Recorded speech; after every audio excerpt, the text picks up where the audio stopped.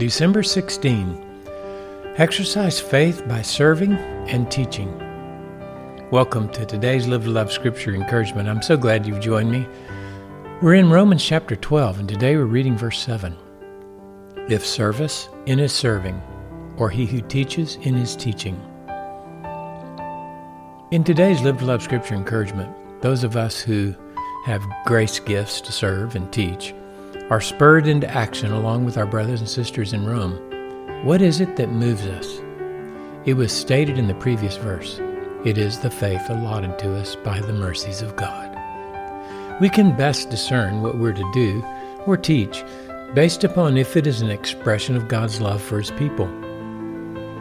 We can ask ourselves as we give what we've received, is this for the person's highest good, namely that they will glorify God by being most satisfied in Jesus? Will the service or teaching I've received to give encourage and edify them to reveal the life of Christ? Will it encourage and equip them to live to love with Jesus for the glory of God? That's the bullseye at which faith aims. Its eye is fixed on Jesus. God is working all things together so that we may be conformed to the image of His Son, as He says in Romans chapter 8, verses 28 and 29. Many of you who are listening will experience these two gifts today as you live to love with Jesus.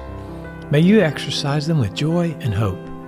You can expect Jesus to be glorified on that great day of the Lord because today's offering is a living, holy sacrifice, an expression of spiritual service, which is and will be acceptable to God.